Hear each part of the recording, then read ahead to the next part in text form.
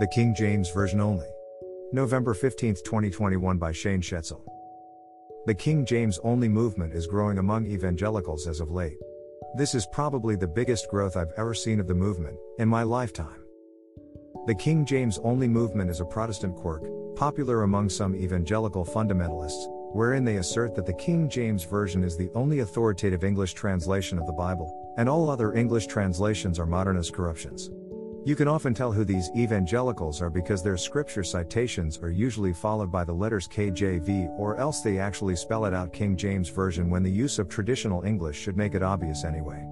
They do this because they are appealing to authority in their use of scripture. To them, the translation is just as authoritative as the scripture itself. Personally, I have no problem with the King James Version of the Bible. Like all English translations, it has its strong points and weak points.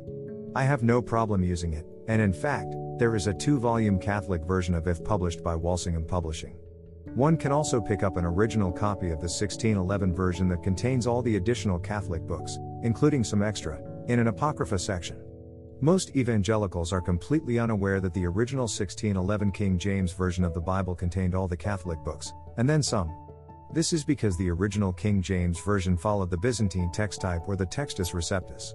Thus, one could say there is a bit of an Eastern Catholic, or Eastern Orthodox, influence on the Protestant King James Version of the Bible. I suppose some evangelical fundamentalists might freak out upon learning this, but if so, that's their problem.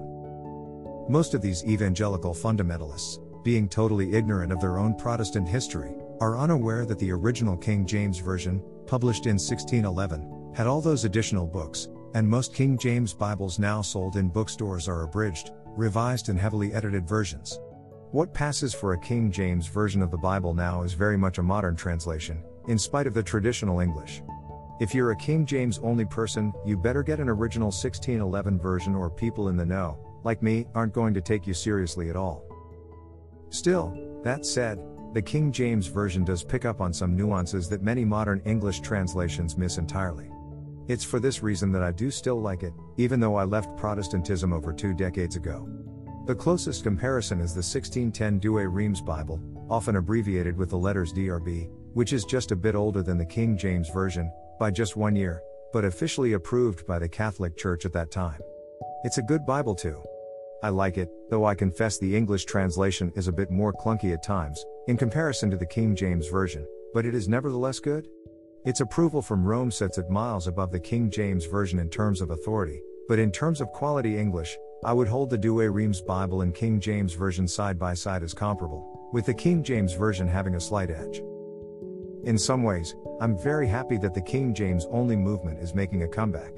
While I disagree with the reasons for it entirely, I think there is something missing from modern English translations, and it has nothing to do with the translation itself. Rather, it has to do with problems associated with modern English. Sadly, our English language has been dumbed down, even handicapped in some ways. I consider this a self-inflicted wound that happened over centuries, primarily due to politics. I'll spare you the details of it. The end result is this. Modern English now has no distinction between second personal singular versus second person plural pronouns. In modern English, the word you just refers to the second person or persons. It could be one person, or two, or 10, or 1,000. This may seem like a simplification, but it can, and does, actually complicate the language. Southern Americans, recognizing this problem, have come up with their own informal contraction, y'all, which is short for you all, in an attempt to fix it. Perhaps Southerners, particularly those in Texas, became hypersensitive to the English problem due to their Spanish-speaking neighbors in Mexico, who have obtained the superior method of distinguishing between second-person singular and second-person plural pronouns. Tu or vos is informal Spanish for you and refers to just one person, while ustedes is informal Spanish for you in plural, when speaking to more than one person. Such a distinction is extremely helpful in writing. Is the author addressing one reader or more? In Spanish this is crystal clear. In modern English, not so much. When reading the Bible in Spanish, the reader knows if the Bible's author is addressing one person or more. When reading the Bible in modern English, the reader is left in the dark. Traditional English didn't have this problem. In traditional English, the word you was always second person plural. It was never used, unless addressing multiple people. The subjective version was ye, used as the subject of a sentence. The objective version was you, used in the predicate of a sentence. Again, this always referred to multiple people, never just one. The word thou was used to address just one person, in the subject of a sentence. While the word thee was also second person singular for the object of a sentence, used in the predicate. Thy and thine were possessive forms of those words, used in the subject and predicate of a sentence respectively. The associated verbs also have modifications in traditional English. Verbs attached to second persons end in est, with the s for second.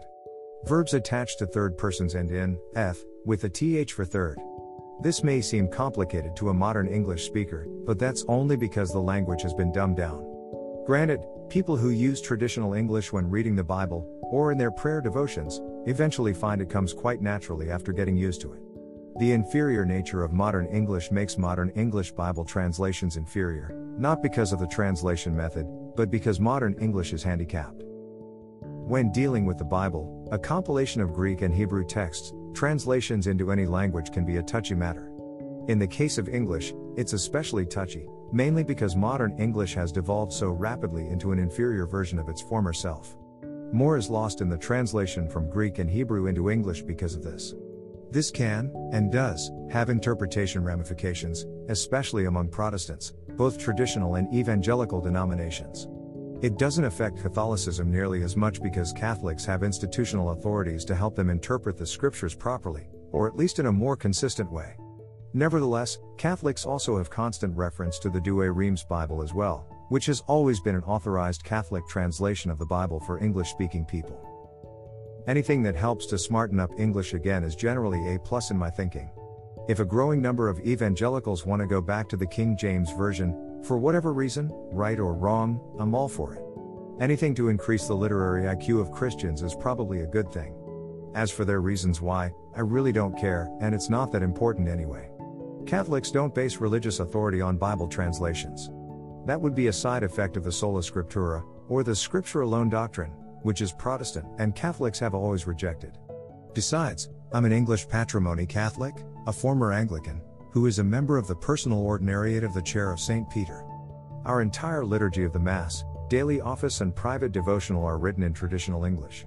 They would perfectly integrate with the King James Version of the Bible if we wanted to use it. We don't, at least not at this moment in history, but we could if we wanted to. Basically, what I'm saying here is this. I pray in traditional, King James English all the time. That is my official prayer language, and it's the official prayer language of a lot of other Catholics too. Even more so, all English-speaking Catholics, everywhere, use traditional English for the Our Father prayer during the liturgy of the Mass. This is the standard in the United States, and I presume it to be true in other English-speaking nations as well. Some still use traditional English for the Hail Mary, Apostles' Creed, and Glory Be in private devotions as well. This is how the Catholic Church has given a nod to the historical development of our English language.